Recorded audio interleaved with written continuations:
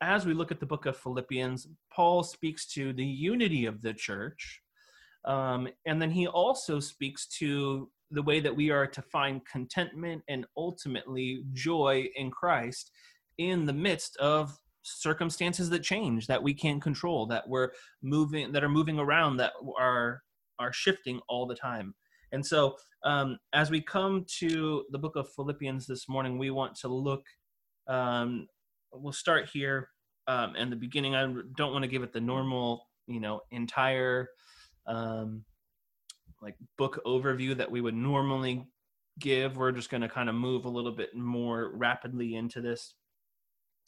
And so we'll pick up, let's start here with the first two verses. We'll pray, and then we'll jump into it.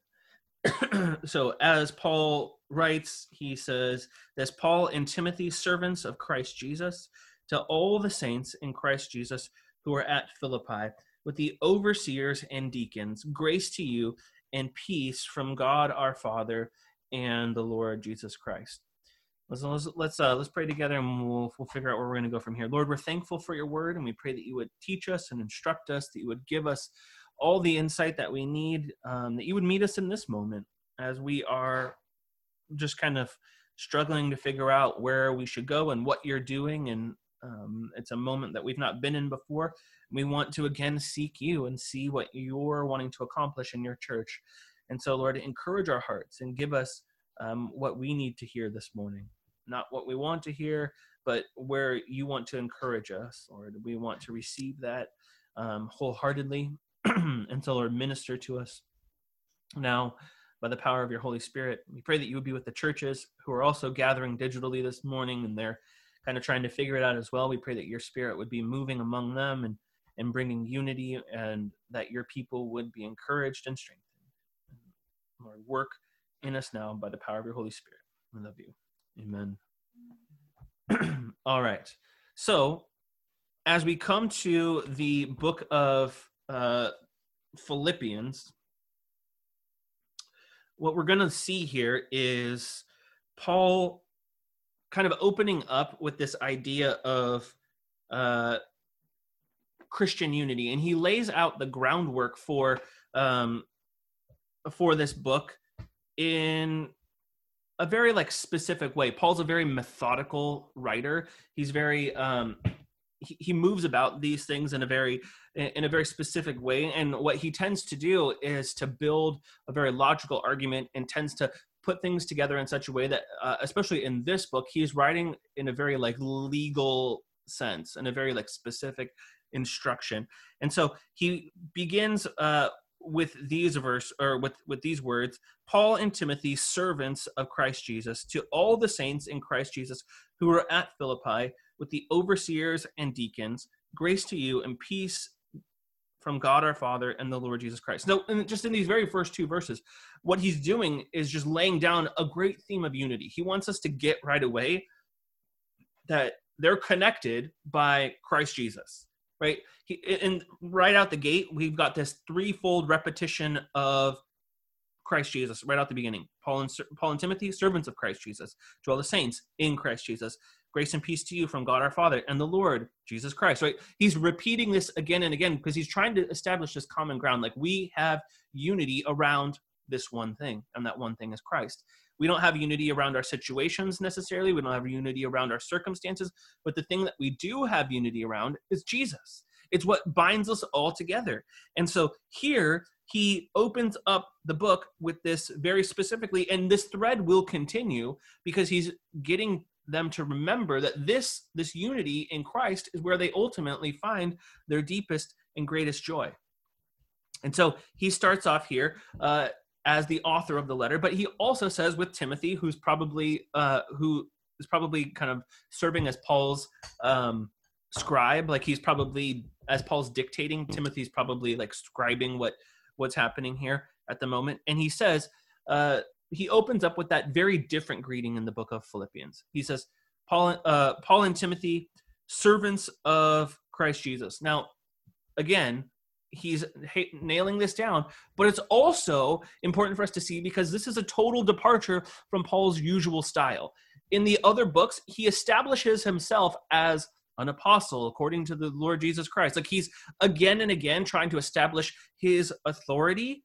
But in this book, he puts himself on the same level, the same playing field as everybody else, right? You notice that? He says both he and Timothy are slaves, or some of your translations may say bond slaves or bond servants.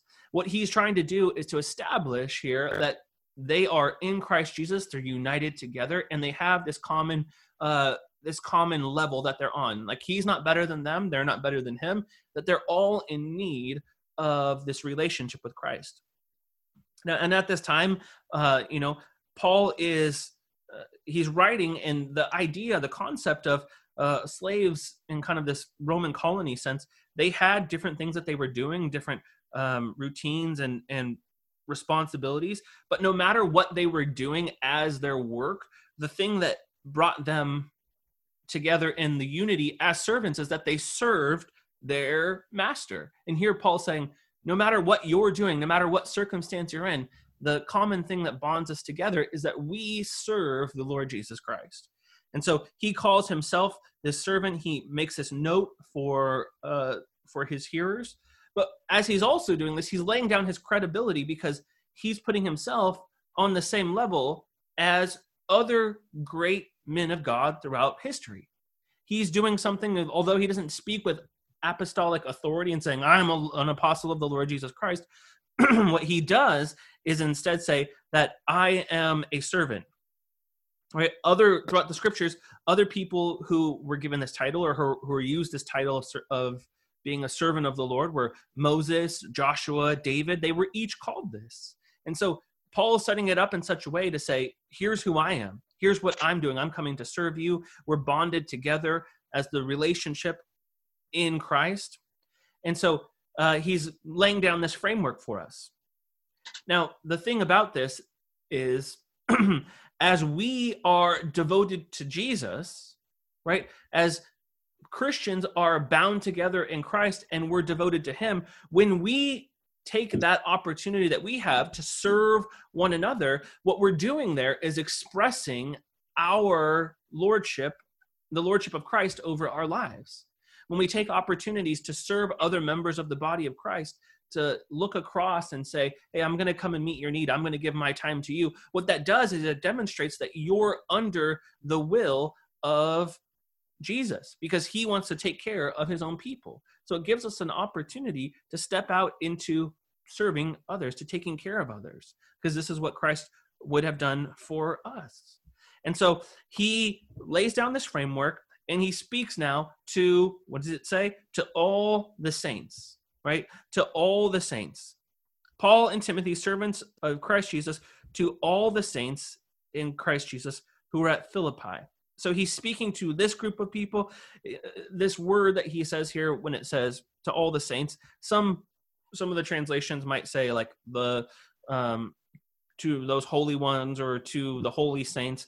What it's essentially saying here is that these people are Christians, that they have been redeemed by Christ's blood. They aren't separated from him. They don't have any sort of righteousness apart from Christ.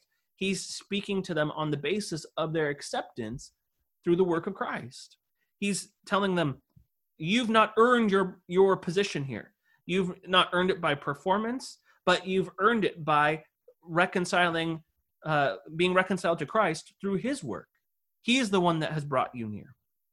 And so he says, to all the saints in Christ Jesus, again here, he's bringing that common theme of unity in Christ Jesus. And here he's speaking to this group of people who are in this same position with him.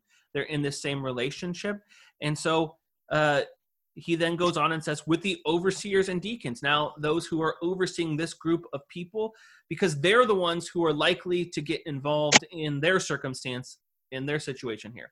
There's a little bit of disunity that's happening here in this group of people, and he's speaking to them so that way they can resolve this disunity, that they can come together and find that they need to point other people to Jesus, that they need to reconcile these things. And so he opens up in verse 2 with these words, grace to you and peace from God our Father and the Lord Jesus Christ. Now, he starts with these words that are quite, I guess we'll say, subversive.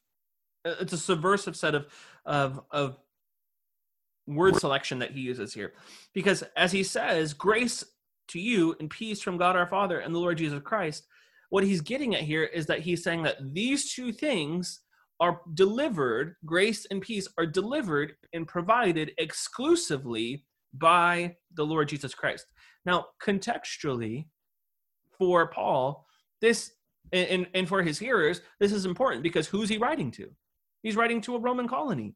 He's writing to a group of people who are under the rule of Caesar. And according to Caesar, only he would be called Lord.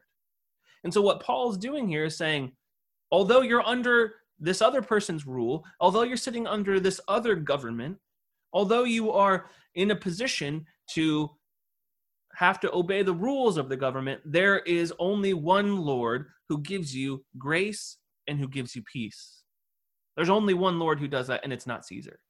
And I think for us, this is something that can meet us in this moment particularly, because that's kind of the way that the world is operating right now, right? Isn't that kind of the things that as you look across the news, everyone's trying to kind of see, like, when is this going to be over? When is this moment of crisis going to be over? When is the pandemic going to end? When are we going to be able to get out of our houses? When are we going to be in a position where, the curve is flattening out, and that everyone's talking about? When are we going to get there? And everyone's looking for different answers and trying to figure out, like, who's got the best test and how can we administer this and how can we do this more quickly? And people are like, oh, we got to give them like some like malaria drug, and that's going to, like, everyone's trying to figure this out. And not to say that we shouldn't try to solve this problem, but what we are saying is that there is a Lord who can give us peace in the midst of this situation already. We don't have to be panicked. We don't have to be people who are scattered about and, frustrated and scared. We can know that we can have grace and peace right now in this moment as is, because we serve the Lord Jesus Christ. He is the Lord. He rules and reigns over everyone. It's not our government that tells us when we can or cannot go outside. It's not, any of these authorities, the WHO. It's not, the CDC. We want to obey those people as good stewards, but it's the Lord who gives us peace. It's the Lord who helps us. Throughout Christian history, we find that there is a trajectory of Christians dealing with crisis, pandemic, people being on the forefront. We are always the people who are on the forefront because we are not a people who are afraid of death. We are not a people who are afraid of facing hardship and suffering. We have exactly the prescription for suffering because we know that Christ has suffered for us and that we are called to suffer with him. And so we're not a people who are trying to insulate ourselves from these things, but we can know that Jesus can be with us in the midst of this hardship. The rest of the world, they don't have that truth. They don't have that belief. They're not standing on that confidence, but we can have that. And so we can have this calm in the midst of hardship. We can have this calm in the midst of trial. We can be a people who are standing still in the midst of the storm, not because we are strong, but because we trust that Christ is the solid rock on which we stand. We can be that people. And so Paul brings this exhortation to this group of people, and he indicates that Jesus is Lord. It's to remind these Philippian people who they are true servants of. We need to be reminded in this moment, like, as much as we get all this news coming in and out, we serve the Lord. And he's the one who's ruling and reigning over all creation. He is the one who's having his way. He's the one who can do anything. We serve him. And so Paul delivers these greetings, a typical greeting for him: grace to you and peace from God our Father and the Lord Jesus Christ. Wanting to bring them this idea of peace that is brought about through Christ. And Paul's greeting here in the opening verses is basically a short summary of his theology. That's all it really is. Like, he's getting here in his opening greeting, it's a message of grace. It's a message of peace. The source of that grace and peace is Jesus.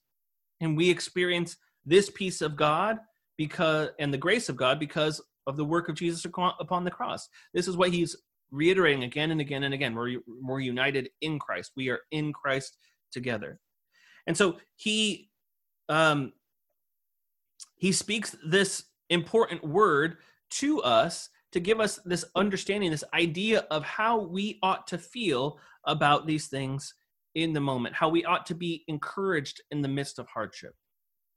It's easy for us to be a people who are scattered in mind, who are scattered in heart, who are confused about perhaps how we ought to process these things, but to give us a foundation, right? And this is why it's so important that as God's people, that we are a people who are investing our time, our energy, our efforts into pursuing the Lord. First and foremost, that we have to be a group of people who are wanting to understand his heart, what he's doing, what he's speaking, right? Because if you're not putting in that time in the morning, you're not coming to the one who's giving you peace, right? It's too easy for us to kind of show up and check the box. It's too easy for us to show up and say, okay, here I am, and I did my thing, and I didn't really get much out of it, but I'm moving on. It's too easy. But we have to come and say, Lord, I need to hear from you. You are the only one that's going to give me peace in the midst of this storm. Now, he continues in verse 3, and he says, I thank my God in all my remembrance of you, always in every prayer of mine, for you all, all making my prayer with joy, because of your partnership in the gospel from the first day until now. And I am sure of this, that he who began a good work in you will bring it to completion at the day of Christ Jesus. And so he pivots from his opening statement here, from one of reminding them of the grace and peace of God, to reminding them of his unity with them, first and foremost in prayer. He says, I thank my God in all my remembrance of you. What we see here is that Paul's, his thanksgiving, his attitude, his perspective, it comes up of his own personal experience of God's grace in his life. I mean, if you think about Paul's journey, if you think about what Paul has experienced, if you think about his hardship that he's gone through, I mean, he has totally run the gamut. He has experienced, he's just been persecuted as he was persecuting others. He's been chased down. And now we find that he's speaking from this same experience. Paul, writing in this difficult situation, in this difficult circumstance that he's in, and he is speaking from it. He's saying, I thank my God in all my remembrance of you. Where there is conflict, where hardship arises, when there's suffering, he knows that God is guiding his prayer life as he seeks the Lord, as he's seeking to not only think about himself, but he's thinking about others.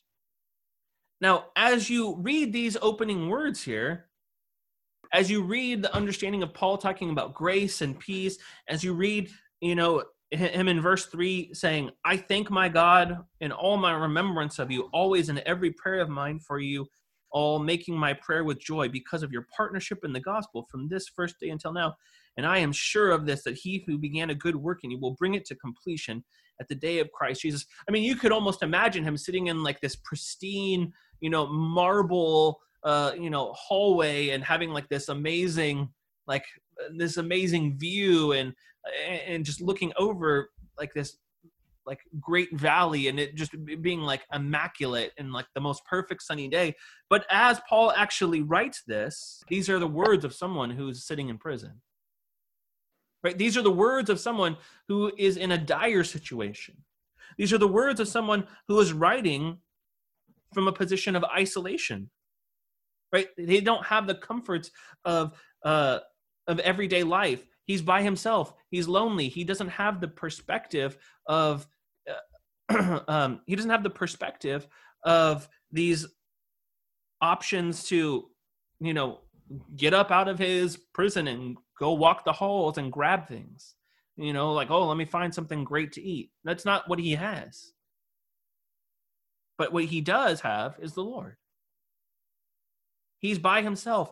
He's isolated. He's lonely. But those are things that we all face, and those are things that we all are facing even right now in this moment. A lot of us are by ourselves. We don't have a bunch of people. We don't have a lot of interaction. We're not a people who are designed to be this way. We're not designed to be alone, right? We're designed to be in relationship and community, right? This is why we find God is the perfect community. He's a Trinitarian community, a perfect community of love. As the Father loves the Son and the Son loves the Spirit, they all love each other equally. And as we are his people, we're made in his image, we are designed to have this same perspective. We are designed to have this same pursuit, right? This is the story from the very beginning, right? At creation, as God created in the garden, we find Adam there. And what does he say? It's not good that man is alone. And so we find then Eve is brought about.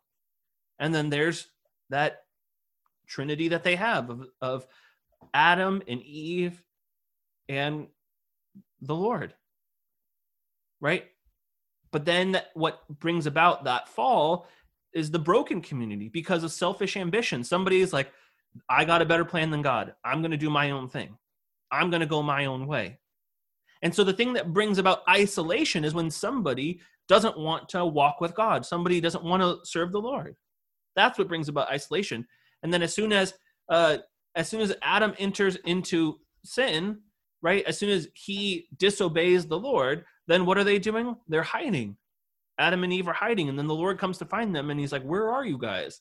Before they were never hiding, but now they're trying to make sure that they're not seen, right? They go into isolation because of sin, because of disobedience. And so we're not designed to be alone. We're not designed to be in this way. And so we have to purpose to be together with the people of God. And for the Philippians here, they were having a bit of an issue with their problem of unity. They were not sticking together. And so Paul writes to encourage them in that. And as we are forcibly isolated at this moment, we don't have the opportunity to gather. We need to kind of step into this moment as well and say, like, we need to purpose to be together. All right. We have to make sure that we're not being alone. We have to try to be together, whether that would be, practically through phone calls, through video chats, through getting together on the Slack. This is one of the reasons why we want to have these daily posts on the Bible Thoughts and the prayer request channel, so that way everyone can see, like, well, okay, we're all sticking together. We're all walking this road together. But when we're isolated, we tend to fill our time and try to do other things. We try to invest in other things. We do exactly the same thing that Eve did there in the garden. She thought, like, I got my own plan. I got my own way. I'm going to do my own thing. But God knows that there's only true community, true joy, true rest in him. And so he's made a way for us to be in community through his work at the cross. And so there's no opportunity for us to find joy and satisfaction in anything else. Paul finds his joy and satisfaction in Christ, even when he's alone, in prison, facing punishment. He gives prayers of thanksgiving for the Philippians, right? He says, always in every prayer of mine, always in every prayer of mine for you, all making my prayer with joy, right? This is what he does. While he's in this situation, while he's in this hardship, while he is in a difficult circumstance, what does he do? He prays, he remembers them in thanksgiving, and he does this in a couple different ways here. If you notice in verse 4, he says, always in every prayer of mine. So someone who's praying always, I would say that they're praying pretty frequently, right? So it should be, as a matter of practice, our goal to make sure that we're continuing in prayer, continuing a conversation with the Lord, right? This is something that if you're not familiar with, that you want to employ, right? Instead of having a time of prayer, right, necessarily where you're like, oh, I'm going to have like my morning prayer and like that's my one time I'm going to pray. Why don't you have like more rapid fire bursts throughout your day, right? You don't need to have a setup. You can just continue the conversation. In a sense, it's helpful to just continually be asking the Lord, be speaking to the Lord throughout the day. and praying and asking him for insight and for wisdom and what he's doing and asking him to teach you and instruct you, right? You can kind of, if you're ever going to send someone a message, you don't only text message them in the beginning of the day and you're like, okay, I'll check it the next morning, right? You're going to send them the message, and then hopefully they're going to reply, and then you're going to reply back, and you're going to keep the conversation going throughout the day. This is the same thing that we want to do with the Lord. We want to be praying frequently. This seems like what Paul did. He's faithful to remember them in his prayers. He says, always in every prayer of mine. The more time that we spend praying for people, it leads to greater thankfulness for them. So the people that you're the least thankful for, you should pray for them. You'll get more thankful for them, right? The Lord is going to meet you there and be like, okay, you're going to become more thankful for these people that you don't really want to pray for, right? But then as he prays, always in every prayer of mine for you all, making my prayer with joy. So he prays for specific things. He's focusing on this prayer for unity. He wants them to be joyful. He's praying for them all together. He keeps bringing this message of in Christ, you all. He's trying to wrap them all up together in these words so that way they know that they need to proceed together as a church body. Right? We have a tendency to pray for Christians that we really like, and we have a difficult time praying for those people that we don't really like. We'd rather not deal with it, not go through the hassle. But Paul doesn't exclude anybody from his prayers of thanksgiving. He's like, I'm going to set the example. I'm going to see that the church needs to be united. I'm going to pray for all of the people and find that we have unity in Christ together. And so he says, lastly here in verse 4, that he makes his prayer with joy. Now, for Paul, throughout the entire book of Philippians, you'll see that this is one of the keys. He always makes his focus joy, right? He makes his focus that of finding joy in Christ. It's at the heart of his prayer. He's in a difficult situation. He's praying for the Philippian church, for their situation, but his focus is not on his situation. His focus is on praying for others and praying that they would have joy. He wants them to experience this deep satisfaction in Christ. And so he brings this idea of thanksgiving and joy to mind in his prayers for the church. Giving thanks to God for his friends, it brings joy to his heart. It's this cyclical idea. As you pray that other people experience the joy and peace of God, that joy then infiltrates your heart because you know how deeply satisfying God is and how he's going to satisfy others. And the more you pray for it, the more it's going to be delivered to you. Now, in verse 5, we find out why he's thankful, why he's praying for their joy. He says, because of your partnership in the gospel from the first day until now. So why is Paul thankful with great joy? He says he's thankful because of their partnership in the gospel. Now, I love this. This is the best. This is like so good. This is my favorite things because this idea of partnership involves having a mutual interest in sharing, right? We have a common goal together. We have something that we are working on together. We have a strategy, a perspective that we are trying to pursue together. And for Paul, he says, not only are we united in Christ, but we have a common partnership. We have a common goal. And he says, we have a partnership in the gospel. It's a close connection as friends, as they share a common faith in the gospel, as they are connected because of the gospel. But their entire relationship is built on the gospel, is what he insinuates, right? Because we have a partnership in the gospel from the first day until now. What's he talking about there? Their relationship was built on the gospel. Their friendship started on the first day that Paul brought the gospel to them. He's like, I've only ever known you in a relationship through the gospel. So everything that we have is built on that. It's not built on shared, affinities for other things. It's not built on our hobbies. It's not built on things that we really find in common. We like the same type of movies. It's not built on anything else, but we have a shared perspective of rejoicing in the gospel, a partnership in the gospel. Our relationship is connected in the gospel. And so this idea is that the gospel brings about a connectedness within the people of God, and it brings about a transforming power in the people of God that allows us to value one another because Christ values us individually, and he has valued us to bring about the church as a body through his work at the cross. And so because of that, we are people who have to then in turn value that same group of people, that fellowship that we have in Christ, the partnership of the gospel together. Right? Peter puts it this way in 1 Peter chapter 2, verse 10. He says, once you are not a people, but now you are God's people. Once you had not received mercy, but now you have received mercy. So these two things that happen, it's a contrast that's happening here. Once you were not a people, you were not a group of people, you're just a bunch of people scattered, but now you are God's people. Once you had not received mercy, but now you have received mercy. He brings about this contrast that we can see so that we can understand that this is what brings us into faith together. This is what brings us into a partnership in the gospel. They received this partnership together, and their idea, their project, their partnership in the gospel is the proclamation of the gospel with Paul. Like, they're interested in people meeting Jesus, right? That's what it means to be partners in the gospel, that we are connected together in Christ, that we have met Jesus, that we enjoy Jesus together, and that we're interested in other people meeting Jesus.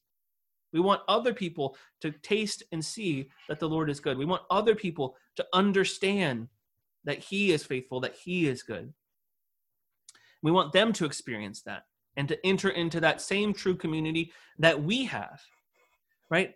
And so he continues here saying that because we've begun in the gospel, because we have started in the gospel, he is then confident. He has faith that this will continue.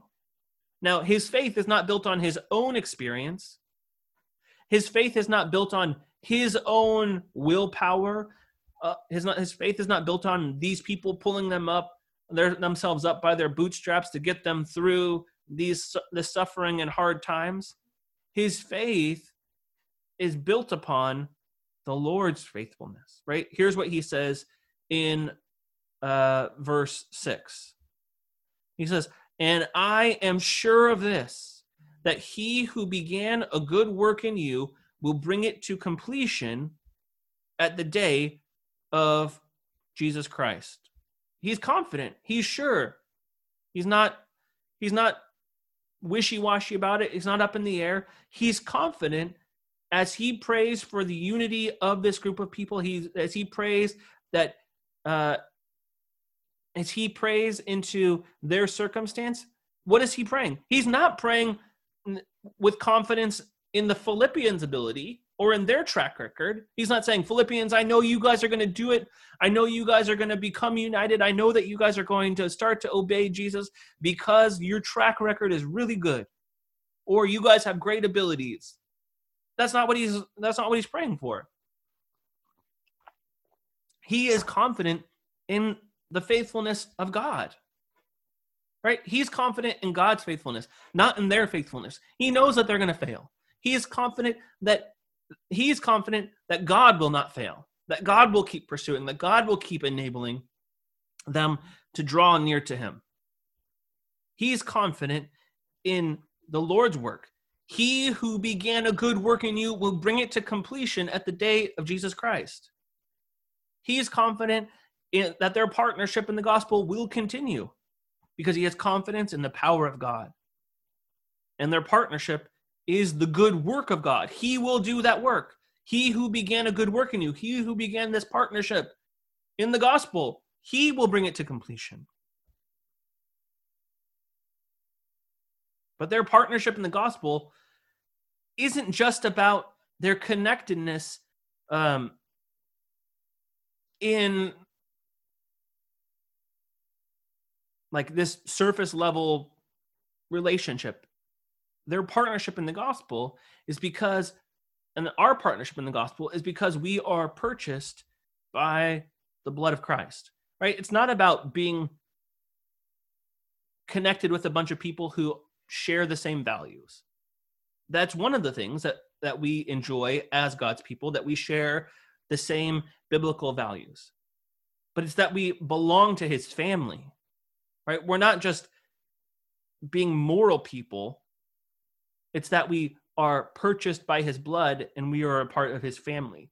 Even Jesus, in the Gospel of Mark, he puts off his own family when they're trying to be like, hey, your mother and your brothers are here. And he's like, who are my mother and who are my brothers?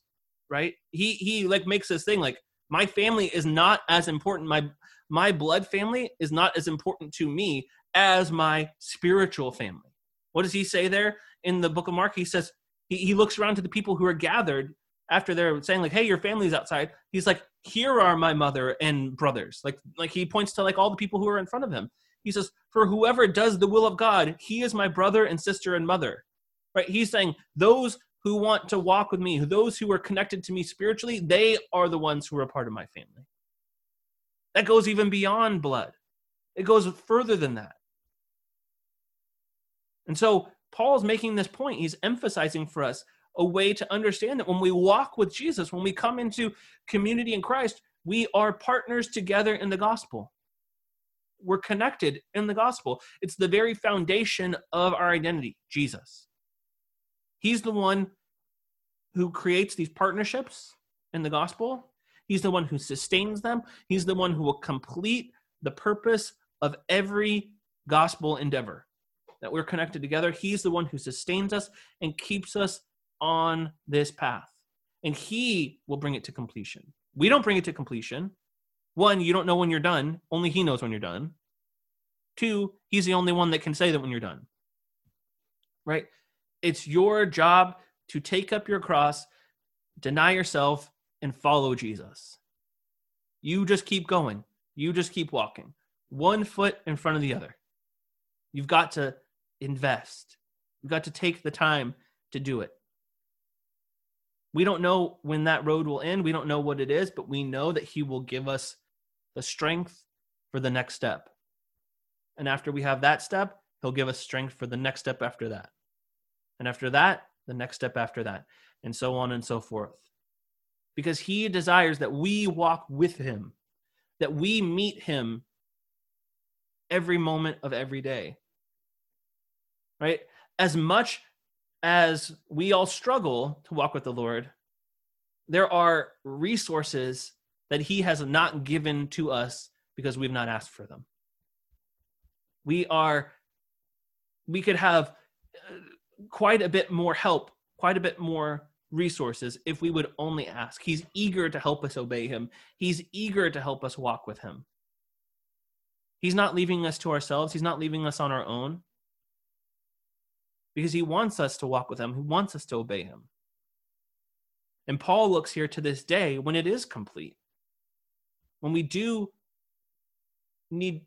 are able to move from a position of faith, when that goes away, when we move to sight, where we see him face to face. He says, he will complete this work. He will bring it to completion at the day of Jesus Christ.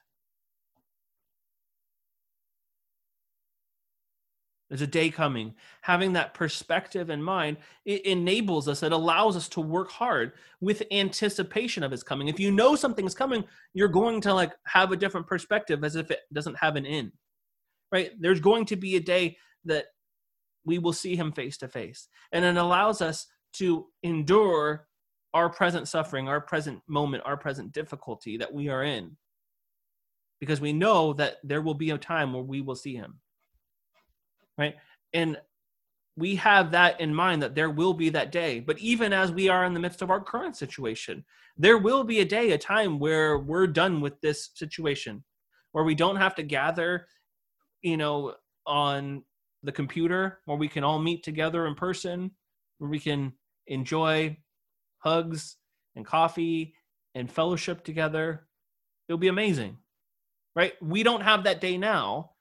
But we need to purpose together. We need to invest now in this moment so that way we are coming out of this intact, wholehearted, ready to pursue Jesus together. He's kind of given us this moment, if you will, to kind of back things off, to slow things down so that we might find greater confidence, that we might work on our spiritual disciplines, that we might find ways to pursue him, right? What better way to do that than to like slow the entire world down and give them some perspective about who's really in charge? Makes everybody think about like the bigger picture, to kind of have some perspective about who's ruling and reigning. We know it's the Lord. And so we want to take this opportunity not to move on from it as quickly as possible, but to see what the Lord is speaking to us in this moment, right? To see how we can grow stronger in this moment, how we can find joy in the midst of this circumstance. For some of us, this circumstance is pretty hard. For some of us, it's not as hard. But the thing that stands the same is that joy in Christ, our relationship to him, is what will give us contentment, whether it's in this current moment or whether it's when we have greater freedoms to move about, whether we have more access to things that we want. It's finding that joy. It's an opportunity for us to practice this deep satisfaction in Christ, right? We need to be together to remind each other of these things because it's easy for us to drift. It's easy for us to fall away from that, to move away from that. It's easy for us to do that. And so I would encourage you to purpose in your heart during this time to make yourself available to the Lord, to purpose and intend in your heart to pursue him wholeheartedly, and to develop the practices, as Paul said there, praying, communication with the Lord, and then also, as you take care of others, you find that you're demonstrating that you're under his lordship, under his will, right? So take this opportunity to connect with other people, to jump into the Slack, to post every day, to call, to video chat people, to make sure that we're all connected and that no one's being isolated and that the enemy is not having a grip on anyone's life. It's an opportunity for us to do simple things while we all have more schedule flexibility than we normally do since we can't go anywhere, right? And so we should be encouraged and grow together in this project, a project of faith, and really to understand and find out that we are partners together in the gospel, right? What people has the Lord put in your life that you need to find partnership in the gospel with, in terms of making sure that they are not isolated? And then what people has the Lord put in your life in terms of mission, that they're isolated, that they don't have people either, that they need to be reached out to, right? I'm sure that there are other people who are not Christians who are isolated that we can be ministering to, that we can reach out to and connect to them. And so whatever the Lord is speaking to you about there in terms of that, we want to make sure that we're trying to be as faithful as possible and we're staying in touch and continuing the conversation, and staying on track with this, right? This is not the first time that this has ever happened. It's the first time that we're all stuck here and because of the coronavirus and all that. But throughout church history, there's been plenty of times where there's been people isolated for a number of various reasons. And we don't want to run from the moment. We want to take advantage of it and see how we can be as faithful as possible, where you can serve in that moment. And remember, okay, I'm bringing you this word, but I'm not the one that's being satisfied here. You're not trying to do this for my sake. It's the Lord Jesus Christ. He's Lord. So we're trying to be faithful with the opportunities and moments that he has given to us. And we want to make sure that at the end of the day, we're able to say that we were as faithful as we could. We were as faithful as we could be with what he's given to us. right? It's not about listening to me. It's about listening to Jesus, right? We want to obey him and we want to be faithful as we can with what he's given to us.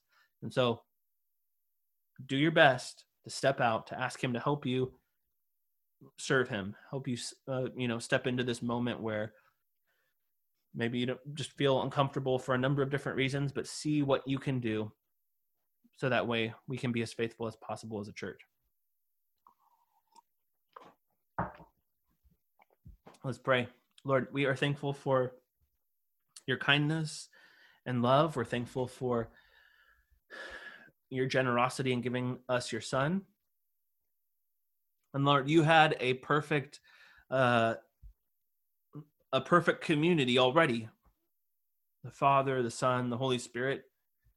And there was no really reason that you needed to move out of that. But yet you saw that we were going to be in a broken community forever. We were going to be separated from you forever, separated from true joy, from true life forever if we did not enter into a relationship with you. And so, Lord, you came to rescue us. You came to give your life so that we might find true fellowship in you, true satisfaction in you, a true relationship in you. And Lord, we're so thankful that you did, that you rescued us from our sin, that you rescued us from death. And Lord, we want to, in kind, show that same love. We want to show that same intention towards our fellow members of the body of Christ. Lord, we want to help people meet Jesus. And so, Lord, use this time where things are different than they normally are for us, where things are a little bit backwards and upside down feeling, perhaps. Use this time to help us serve you faithfully, to be intentional about loving and caring for one another. And Lord, to grow in our satisfaction, our joy, contentment in who you are, Jesus. And so, Lord, meet us in this moment and give us all that we need according to your will. We love you. Amen.